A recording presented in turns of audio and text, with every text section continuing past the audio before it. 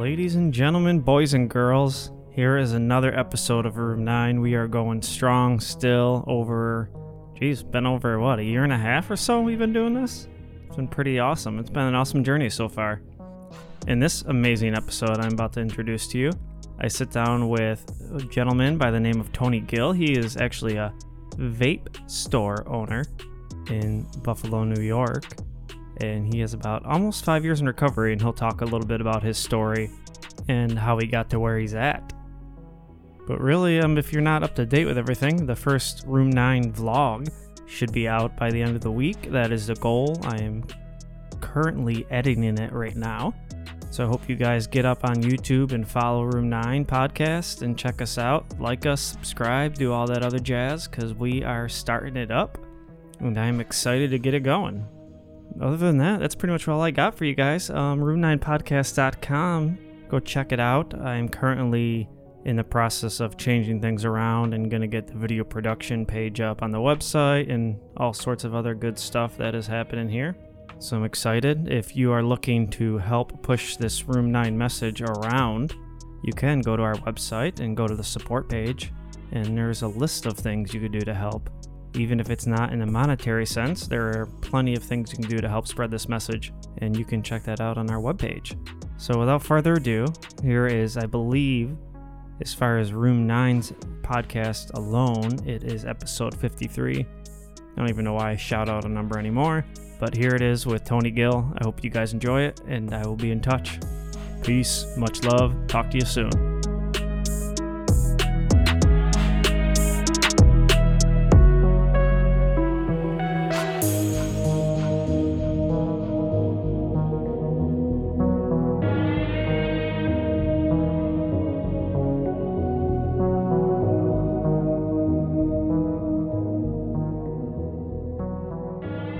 Mr. Tony Gill, I thought we could share a little bit about your story, and then we could probably, so many people in recovery are into vaping and all of that too, so we could always touch base on that as well.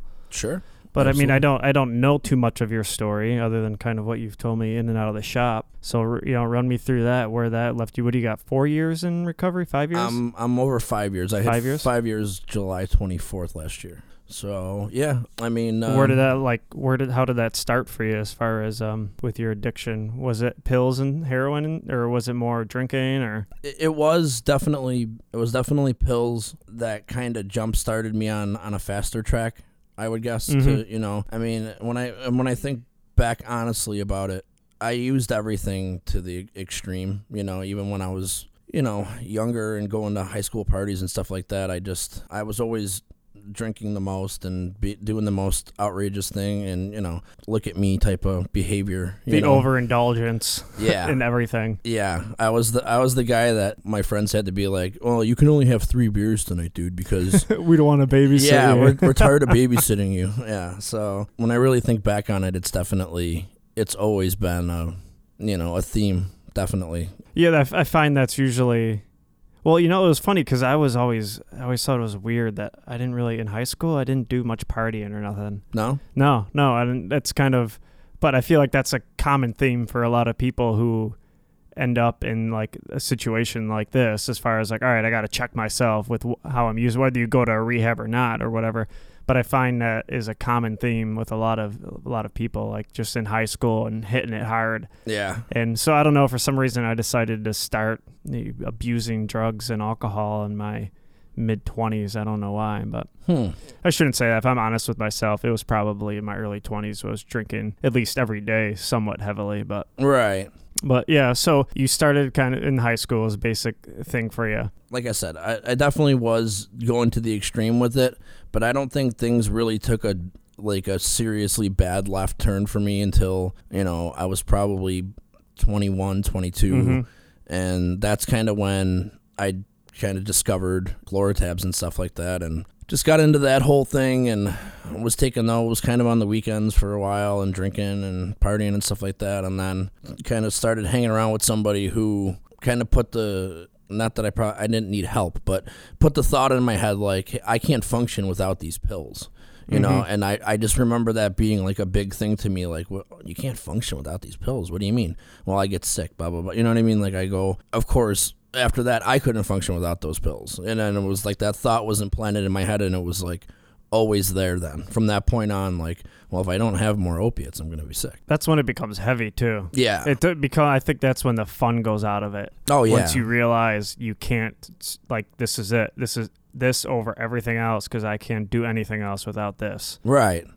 And it's, yeah, I mean, that's a totally game-changing kind of moment. So around 21, 22, I had a kind of steady job, I guess, and it was a job where I was definitely had some room for growth in the company and stuff like that, and I ended up just kind of partying that job away. Where was that at? It was at a used car lot, actually. Okay. I don't know if I should say the name or not, but it was actually a good job. Like, they paid me well, and I was just a detail dude, but I had somehow, the owner, it was a small enough company that the owner was cutting us all in on bonuses, like, as far as, like, how many cars did we sell this month? You're going to get this much of a bonus. So when the business was doing well, we stood to profit from that. You know, and there was really no cap on that, so there was some months there that was, you know, we're doing well. That's awesome, because I worked for one company where the owner did that. Him and his brother owned it, a contractor supplier. Okay. And they did the same thing. Whatever we make, we're going to take home this much as the owners, but whatever the company makes above this, we split it between all the employees, and the longer you bend, the bigger cut you get. Right. That's pretty awesome when you have bosses like that. Oh yeah. Well, it makes you more invested. Obviously, you feel like you do really stand to gain something from the company benefiting. Doing good. Yeah, you know what I mean. So it's really is a smart. From a owner standpoint, business owner standpoint, it is a really smart thing to do because you're going to encourage the employees to obviously work harder. You know, instead of paying them as little as possible and then complaining about how they don't work. Yeah, pretty much. Which is the majority of business owners. Exactly. Yeah, that's the new that's the new mentality, I guess. But anyway, yeah, so you were at this car dealership and yeah, and things were going well for, you know, maybe like the first year and a half or whatever. And then as my addiction progressed, and I started, you know, went from, I'm just going to eat a couple pills on the weekend and drink to, well, now I got to have pills for work because if I don't have them, I can't function. I'm going to be sick, you know, and then that turned into me calling off and showing up late and a bunch of other typical behaviors that, you know, obviously my boss at the time was just like, dude, I don't know what's up with you, but we got to go our separate ways. And it was at a point where I couldn't even say, I didn't really even have an argument. It was just like, yep, I know. It's, you know, yeah. It's like I was kind of waiting for the other shoe to drop, I guess. And that was kind of that was really the beginning of I got to get my shit together stage. Yeah, that started shortly after that, but it was just the beginning of I got to get my shit together. Let me go to rehab, and then I'm good for a couple of months, and now I fucked up again. You know, I messed up again. And that whole cycle, which went on for, you know, until I was like 30. So for about 10 years. So, and I actually spent my 30th birthday at 291 detox. And, you know, and then I've been clean since. So. Yeah, that's pretty awesome. How many rehabs did you go into? Oh, shit. A good amount? Yeah, probably, I want to say like 11 or 12, I think, is a pretty accurate count. And then obviously umpteen outpatients, and, you know. That's why, man, I always talk to people or at least when I'm talking to people, like, you never know when somebody's going to have that switch get flipped and they're done. It could be their 22nd rehab they've been to, and you can never give up on somebody. You always just got to be there day in and day out. Yes, you set healthy boundaries, and I guess this is more a message for people who have loved ones and family members who are struggling, because I feel like they want to just wipe their hands and walk away, but it's just so important to really be there when somebody is, all right, I'm going to do it this time, and you're there for them, because you never know when they can, you know, switch the flip and be like, all right, I'm really done this time. Right, absolutely, yeah. That, you know, there's nothing really, and I think I might have said this to you the other day, but, you know, that really irks me when people look at someone and they go, oh, they're a lost cause. You know, it's like, no, they're not, dude. You know, you don't know when it could take hold for them, and everybody deserves a chance right down to the last... to their last breath. Yeah, exactly. Yeah, you know what I mean? I can see family members wanting to maybe love you from a distance after so many attempts. Set boundaries. Yeah, like you said, set boundaries, and they got to do that for their sanity. And you know, we as addicts can't hold that against them, really. We've created the situation, and we got to earn the trust back, and it takes a long time, but you can get there. You can get there, you know? No, yeah, it definitely takes a long time. Yeah, but sure. But it does come back. It does. And I think that's super important. Unfortunately, the truth is that some people aren't going to ever change, but we don't have the luxury of knowing who that is and who that isn't. Right. So you always have to be there over and over again. All right, you want help? You want to go? All right, I'll help you out. Yep. As far as I'll take you to this rehab or your outpatient or whatever it is. And right. I found nothing but like really loving people in these inpatients and outpatients organizations. I've really struggled to find, you know, certain people who aren't. There's maybe one company I can think of, and I don't even want to say he's not there to help people at that company, but it's more of he's just kind of clueless kind of thing. Right. Just almost doesn't know better. Almost doesn't know any better, or just. Yeah, he's just, you know, from his experience, you know, which I've talked to you about him, you know, from his experience, I think he's just kind of whacked out and screwed up. Right.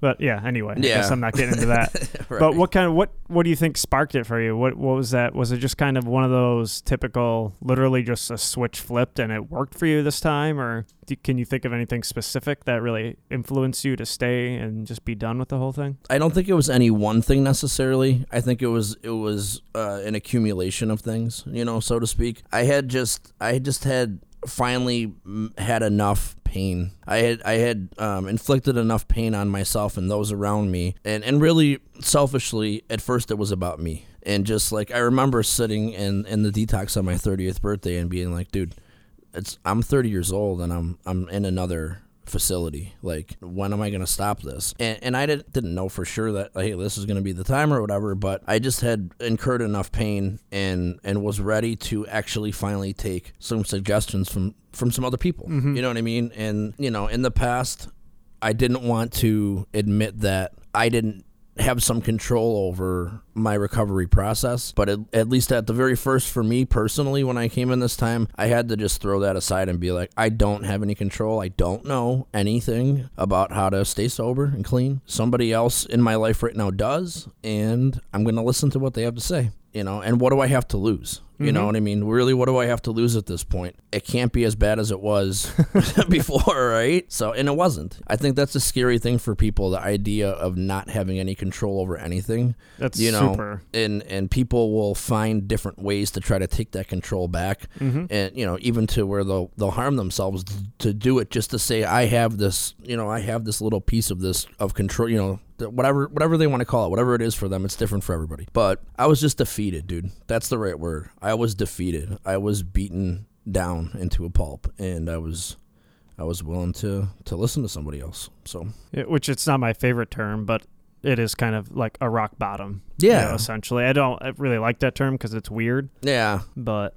yeah, I mean, it is really kind of, for lack of a better term. Yeah. Rock bottom. Yeah, but it's funny too because I feel like every time. You know, I'm sure you can attest to this, the 12 times, every single time you thought for sure you were done when you're in rehab. Yeah. And that's what I always tell people too, like, especially people who don't really have the experience of it, like, they're going to say that, and they truly believe it, and they truly mean it. Like, I'm done this time. Right. And they truly believe they are, but obviously 10 more times after that means you weren't right. really ready. But and I think, like, at least for me personally, I can look back and see little ways where I was still trying to take that control and keep that and not totally turn that over and just surrender it or whatever. Of course you mean it when you say it, because the misery and the pain that this addiction causes people is so severe and so absolutely unabashedly genuine, for, you know, if that's even a good word for it, but it's just truly downright living hell. You know, when someone says I'm done, they do mean it because they don't want to experience that anymore. But, you know, it's the short memories that we have as addicts and the ability to forget quickly of how bad it was. You know, yeah, you know what I mean? And then a couple months goes by, you're looking good, you know, you got new clothes, things are looking good, and you got a fresh haircut, everything. You're feeling like a human being again, and, well, maybe I can, you know, do a little bit. Yeah, maybe I can be that one person in history that you know, figured out how to use on the weekend. yeah, pretty much, you know. Which I don't want to say one person in history either, because there are people who can function. I mean, when you get into the heavier shooting up, it gets very unlikely. Yeah. But I mean, there's plenty of people who have been able to do cocaine every once in a while now after their addiction goes, or have some beers here and there. And, Right. I often wonder that about myself. I really haven't had much desire to start having a couple beers here and there, but, I wondered, at least for me, so much of it was running from emotional scarring and emotional pain that once I dealt with all that stuff, A, my drive to want to escape it is gone, and B, I wonder if, even if I really hurt myself and got prescribed some pain medication, would I be able to take that as prescribed with control and not, go fucking crazy? Right. I think not that I want to test that, but no, yeah, and I not that I would recommend anybody necessarily test that, but I think that's just part of human nature, man. You always wonder about the unknown. You know what I mean? I mean, we have people that have professions, whole careers that are dealing with the look at scientists that deal with space or the ocean, and these people spend their whole life just wondering what the unknown is. You know what I mean? Oh, what's that around that corner there that we can't see? It's fun, yeah. Yeah, you know what I mean? There's something about that in our psyche as human beings that is just, we're naturally drawn to think like that for whatever reason, and this is not excused from that. The addiction portion is not going to be excused from that. The only thing I can say about that for myself personally is that my repeated attempts to try to learn how to use, and I don't like saying this either, safely or recreationally, again, whatever. Moderately. Moderate. This is the word. Yeah, exactly. Have all failed miserably. You know what I mean? So that kind of keeps me at bay from wanting to do that. And I don't know, and I'm no different than anybody else who still can wonder from time to time. I wonder. Yeah. Could I maybe be a normal kind of person that goes out and has an adult beverage once in a while? So. Yeah, I haven't been bold enough to attempt it. I don't want to at this point. I'm still too scared shitless to try right now. But I don't fucking blame you. Especially, I mean, you own your own business. You're kind of in the same boat I am, except you're probably making money. I'm not. And you'd like to think so, wouldn't you? But yeah, I've worked so hard to get to where I'm at right now. I don't even want a chance throwing that away on now I can have a couple beers before I go to a concert thing. Right. Screw that. It's just not even worth it. Yeah. No. Whatever the reward in your mind might be that would make you want to do that is far outweighed by the hard work that you've put in to get where you're at, and understandably so.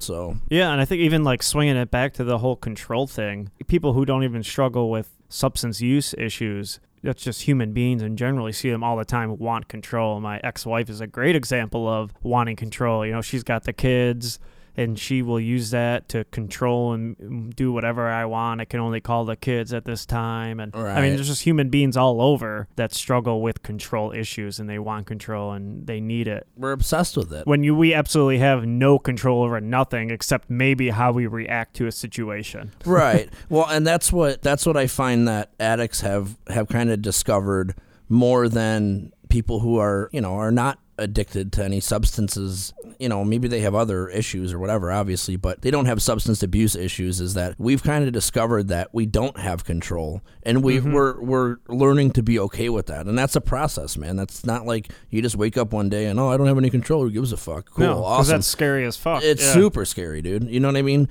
Not just the addicts, like you're saying, the non-addicts are not willing to admit that they don't have the control, and they want to look for little ways to try to grab it and reaffirm to themselves, I do have control over this, this thing we call life, this whatever you want to, this existence. And we don't, we understand so much less. The portion of things that we don't understand is so much greater than the portion of things that we do understand. It's like, how could you possibly make a reasonable argument that we know what the fuck we're doing here? And it's scary. Yeah, it's scary not to know anything, and to be like, I don't know what's going to happen next. That's kind of why I fell in love with Eastern philosophy, is just because it just talks about being okay with that. Yeah. The whole unknown, and you have no control over it, and you just go with it. Right, right. Because what else are you going to do? Yeah. Really, honestly. You can fight it, but what happens when you fight a current? You get tired and drowned. Yeah, exactly. So it's just so much better to kind of go with it. Yeah, absolutely. Yeah, so you got about 5 years, and you now own your own vape store, which is cool. Yeah, very How cool. did you in the beginning, in like early recovery, how did you find success? Did you do the AA thing? Did you do anything else? What I'm trying to think of the other groups that are out there. NAAA, yeah. The Al-Anon. Al-Anon, No, that's family. That's family. But, there's Smart Recovery's one. There's There's I think there's an HA now actually too. There is, like yeah. a heroin I've been to addicts. couple of those meetings. Did you? Yeah, I haven't been, but I did want to check one out. But yeah, as far as me personally, I did the AA. Okay. And I did the AA thing. The sponsor thing, the whole works? The whole works. Yep. I totally submitted to it because I had dabbled with it in the past. Again, all my other attempts at recovery, I had dabbled with recovery, you know what I mean? But never really had fully gone full bore into recovery like I went into my addiction. So I did, I know it's like an old cliche or whatever, but I did that. I was like, I don't know how to live. You do, obviously. And it was a lot of humble pie for me, right? Because I got a sponsor that was like, I don't know, like 8 years younger than me. So yeah. You know what I mean? It was like, that's got to be tough. And there was definitely times where I was like, this fucking kid. You know what I mean? Like, you haven't even fucking lived yet, bro. You don't know what you're doing. I had to put that aside and be like, no, he does know. This dude's got 5 years. I have 5 minutes. You know what I mean? I don't know what the fuck I'm doing at all. And I submitted to it. And thankfully, he was really willing to come over and go through the big book with me every day and just start taking me through the steps. And I followed through with them all. And, and I even tried my hand at sponsoring a few guys and all that jazz, and which didn't work out super well. But I still use what I learned in AA on a daily basis, it's not even intentional necessarily anymore. It's become habits that I've picked up and that I've retaught myself. Simple stuff like trying to think about other people, putting other people's feelings before my own, or, wants or needs before my own, trying to treat everybody with kindness and putting myself in other people's shoes and being responsible for my own shit. I'm my own person. I make my own decisions. Nobody else is responsible for if I fucked up today. I'm responsible. Yep. You know what I mean? And those are all common things that I was easily able in the past when I was able to look at someone else and go, you made me feel like shit. Now I'm going to go get high, which is really ridiculous logic when you think about it. Kind of like cutting your nose off to spite your face type of logic, but that's the things that I did in the past, and I was able to learn that's not how you approach situations in life. So, which again is something that is like normal everyday human beings need to learn how to deal with. Oh yeah, absolutely. Yeah, you could easily make a case for anybody could go through the 12 steps and get benefit out of it easily. Absolutely. Because it doesn't just, aside from the first step of being powerless over, depending on your... You can put shopping, Netflix, eating, whatever it is in place control. Of that. Yeah, wanting control. You could, anything you can substitute in there. And then all of those exercises throughout those steps are healthy things that people could do to really learn how to process and deal with things in a healthy manner and take responsibility for their shit. Because which is huge. It's huge nowadays. Nobody's responsible for anything of their own today. I feel like I shouldn't make a blanket statement like that because there are people that know how to own their own stuff, but a lot of people, a huge majority, just don't want to accept responsibility. Well, and when you don't, you can almost bring this kind of like self-righteousness upon yourself because it's not me, it's not my fault. I had nothing to do with this, and it brings this like self-righteous, attitude up. Like, oh, see, and you can't do any kind of change in your life, again, outside of even drug use, of anything in your life until you let that go. Absolutely. And you take responsibility, because we can all blame our fucking parents for everything that's wrong with us if we wanted to. Yeah. I mean, it'd be really easy for me to sit down and make a list of all the people that wronged me and why I'm so fucked up today. But really what it comes down to is I was fucked up because I made bad choices, and I really didn't have a bad life. You know what I mean? My family was and is awesome, and I never really had that to point at. I tried to make these weird little situations when I was using, like, oh yeah, well they did this one time, and you know what I mean, like really petty, shallow bullshit. When I sit back and really think about it, my life was pretty damn good. And I started hanging around with people and got into some dumb shit because I wanted to, and then I got into more dumb shit because, it's all I'm accountable for all that shit today. You know what I mean? And it's really the only way to, like you said, to move on. So it absolutely is. And it's funny because you talk about like putting yourself in other people's shoes, and that's really like the best thing you can try to do anyway. And even then, because we all have our own idiosyncrasies, we're all so different, every detail of our life. up until this point affected us and made us who we are today. So how we react to things is going to be totally different than somebody else. Right. And you never know what somebody's going through. You don't. So I got some good advice a long time ago, because I used to try to like categorize people like that and be like, well, you're in rehab for weed, and I'm in here because I stick needles in my arm. Like, and like I'm the real addict here, and it's, you know what I mean? Like, what a dumb frame of mind that is. Like, you hear that in rehab all the time. Yeah, too. I remember being in a rehab. My old buddy was like, addicts are the only group of people that can be in rehab for a week, and then new people come into the rehab and they start judging them and looking down their nose at them after being in rehab for a week. Like, look at these fucking scumbags. That's the best. Yeah, that's how we get sometimes. The advice I got basically was what you just said. Don't judge somebody. They might be having the worst day of their life right now. Maybe their wife just left them and they lost their job. You have no idea what they're going through. And even if it's not as bad, even if you do know what they went through, it might be the worst thing to them. Yep. Just because it doesn't strike on your Richter scale of horribleness or whatever doesn't mean that it's not the worst thing that's ever happened to them. And, that's where empathy really goes a long way. That's something I struggled with for many years, as everybody knows who listens to the show, because I've talked about it plenty of times. I was 15, my brother and sister died, and I walked around like this chip on my shoulder, and like that, with that self-righteousness, like the world owes me, the universe owes me something for giving me this bad hand. Right. And like people all the time, would say they'd be really depressed about something. Like, that's it, that's what you're depressed, you know what I'm saying? Not that I would even say that to them, but in my head I'd be thinking that. Right. And you just can't, because you don't know. Somebody is reacting to something the only way they know how to react to it. Right. And you can't judge people for that. No, it's not an even scale. It's weird. It's really weird, yeah, and it can be really tricky when you get into that kind of stuff, because I've definitely been there before. I've been like, I've got it so bad, blah blah blah, and then someone goes, oh yeah, well this happened to me, and you go, oh shit, I don't have it bad at all.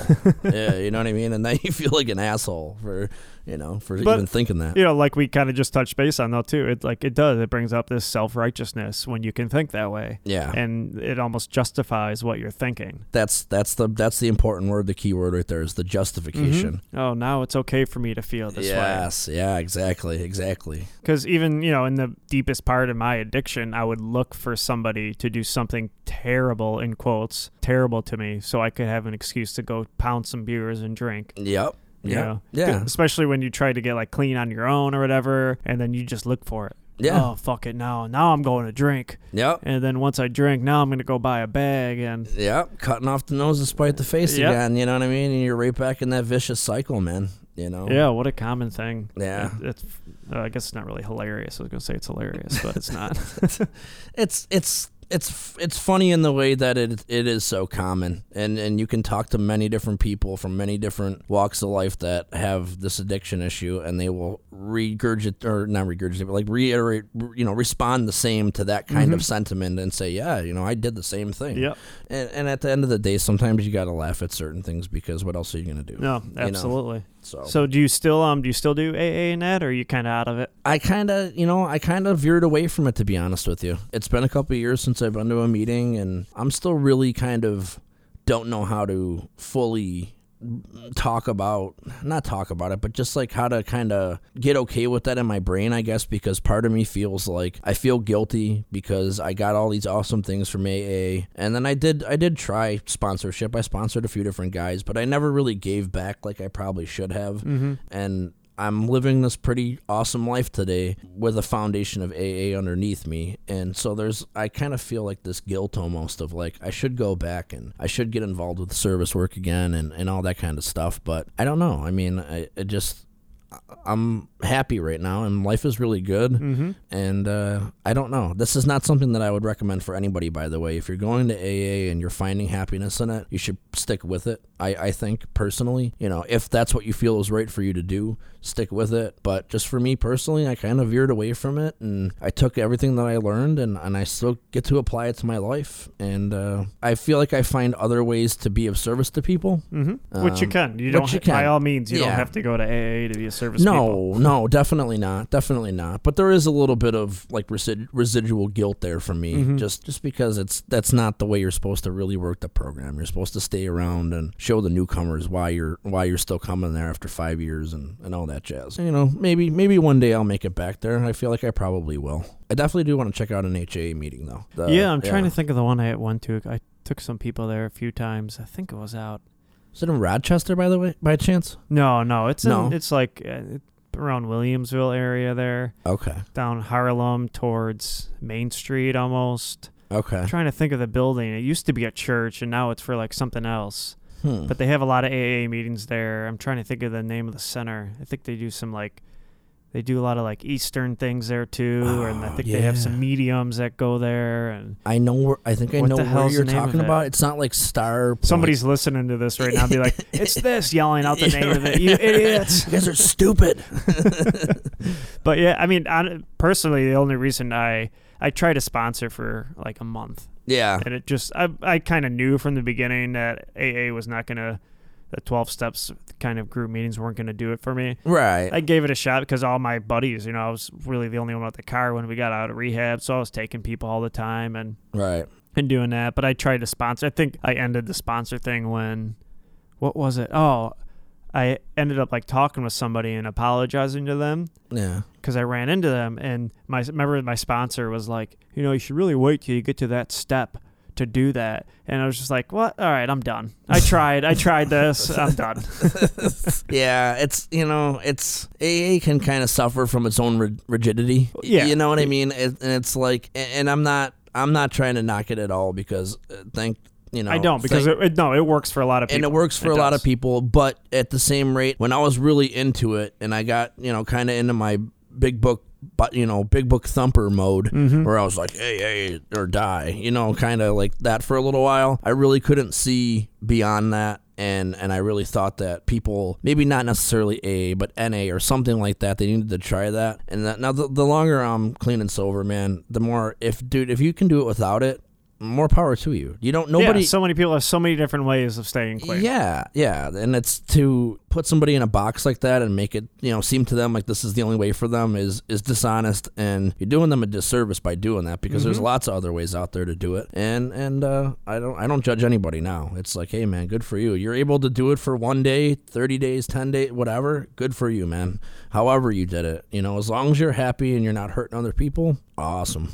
Yeah, I mean, that was always my biggest thing with the AA. I guess it just reminded me way too much of Christianity. Yeah. And it just drove me nuts in that way. Like, this is the only way. If you're not doing it, there's so many of them out there. There was a lot of awesome people who weren't like that. Right. But there was so many that, you're not doing AA, you're not actually clean anymore. Or right. The groups I would tell people if they're on medical assisted treatment that they're not clean and they can't collect clean time. I hate that shit, man. Even just the emphasis on clean time. Right. You know, was terrible to me because I've met so many people who fouled that, slipped up, had a couple beers, and then felt so guilty they just said, fuck it, I'm going all the way back. Might as well, because I've lost all my clean time now. Like, it's some kind of godly thing to have and obtain and keep adding up, and that's what always pissed me off. Right. It's unrealistic expectations on people, you know what I mean? It's like, we're all addicts at the end of the day. We're going to make mistakes. You can't beat the shit out of someone for making a mistake. You just got to welcome them back and don't, you know, unless they're ready to talk about it, maybe let them cool out for a couple days. Don't get right up their ass about it. Absolutely. You know? And there's a lot of gossip, too, in AA. When somebody does slip up. And I know. It's just like church. Everything reminds me of church, and I think that's why I just couldn't do it. Yeah.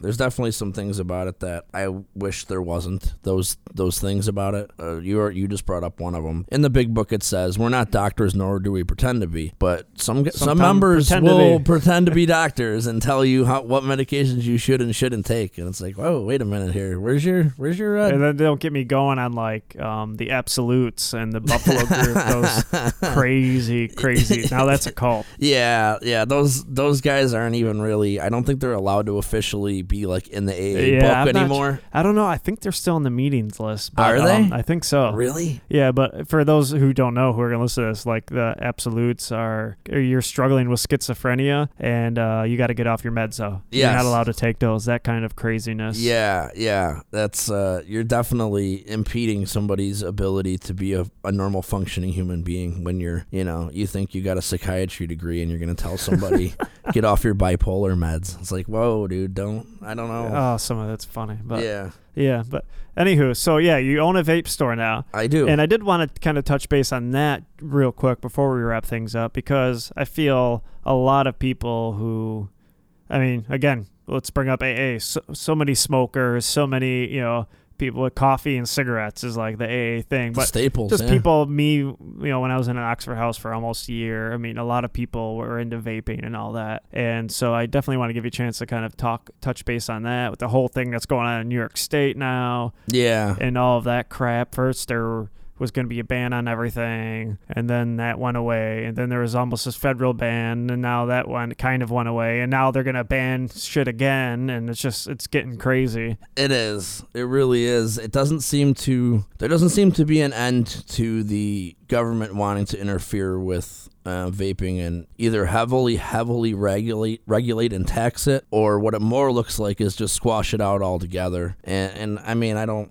want to get too deep into that, because I really honestly I support all the organizations obviously that are fighting for our rights, but I'm not even up to date on the absolute latest thing that's coming out right now, so I don't want to speak out of turn. But basically, from what I know, is they're trying to ban flavored e-liquids and stuff like that. If that happens, it's gonna shut a lot of businesses down, unfortunately. So I just urge all my customers to go online and look up these bills that are being proposed and to vote against them if you get a chance. If you got a free second and you want to kill a few minutes or something, go look these bills up. It's the bill is S428 Part A and S428 Part B, and you gotta go look them up individually, because they're trying to be tricky now and split them up, so you can't just go vote once to vote against the bill. You got to go, of course, and vote against two different parts negatively, against it. So anybody who gets a chance to do that, it's much, much appreciated. And if you already vape, then you probably already know about it, and you know that it's for everyone's benefit. It's not just like it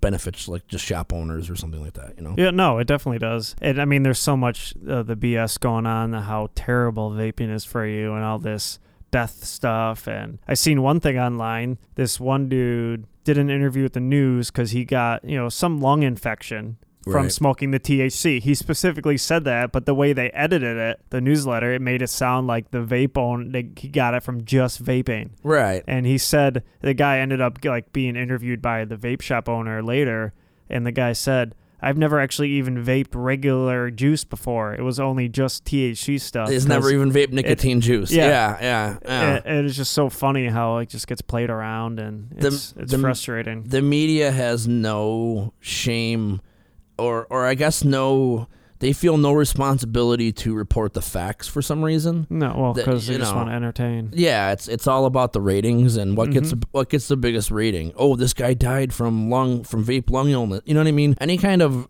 sensationalism that they can put into it, that's what they're going to do, and they're not going to take the time to actually go and look up the facts and find out, like, the dude didn't even vape nicotine juice. There's no way he got it from any vape shop, because he doesn't vape nicotine juice. He vapes illegal THC cartridges, Yeah, so it was just kind of hysterical to me how it gets played around, and totally, it's ridiculous. Yeah, and even the whole, if anybody's listening to this too, like Dr. Sally Satel does some great conversations and lectures on the whole myth about the whole teens and how more teens are going to be smoking cigarettes because of this, and there's just so much craziness going on, which we have to learn to pay attention to that, because there's so much craziness going on in the news like that and about everything. Right. Literally everything. And it's misguided. I mean, there's some people out there that make some really good points, and I don't want to try to take credit for any of those, because this is just all stuff that I've heard secondhand from people who are much more educated and intelligent than me. But I mean, it's really simple stuff. Like, if underage children are getting their hands on vaping products, they're already doing it illegally, right? So they're already breaking the law, or somebody's breaking the law on their behalf to get that for them. So what is passing another law going to do for a lawbreaker? If somebody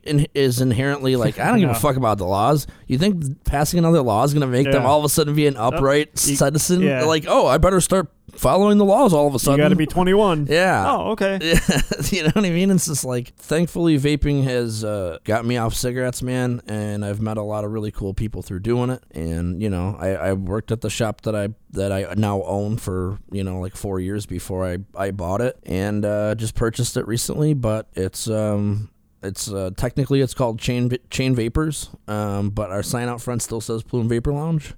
So that's a little confusing. But if you were to Google either one of those entities, They both show up. They both show up. You'll get to the same spot because we own both of the domains and all that. So Okay. yeah. So Where did Plume Vapors come from?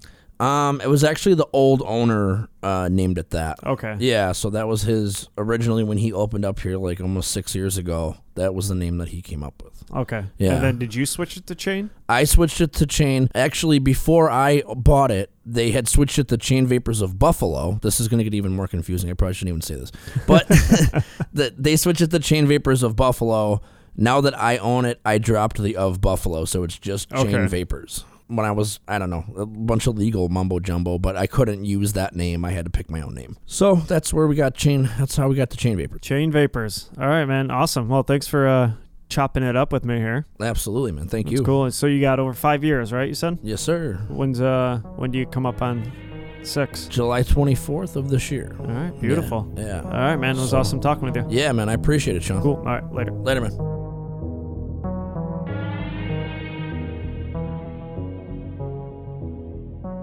I hope you guys absolutely enjoyed that episode.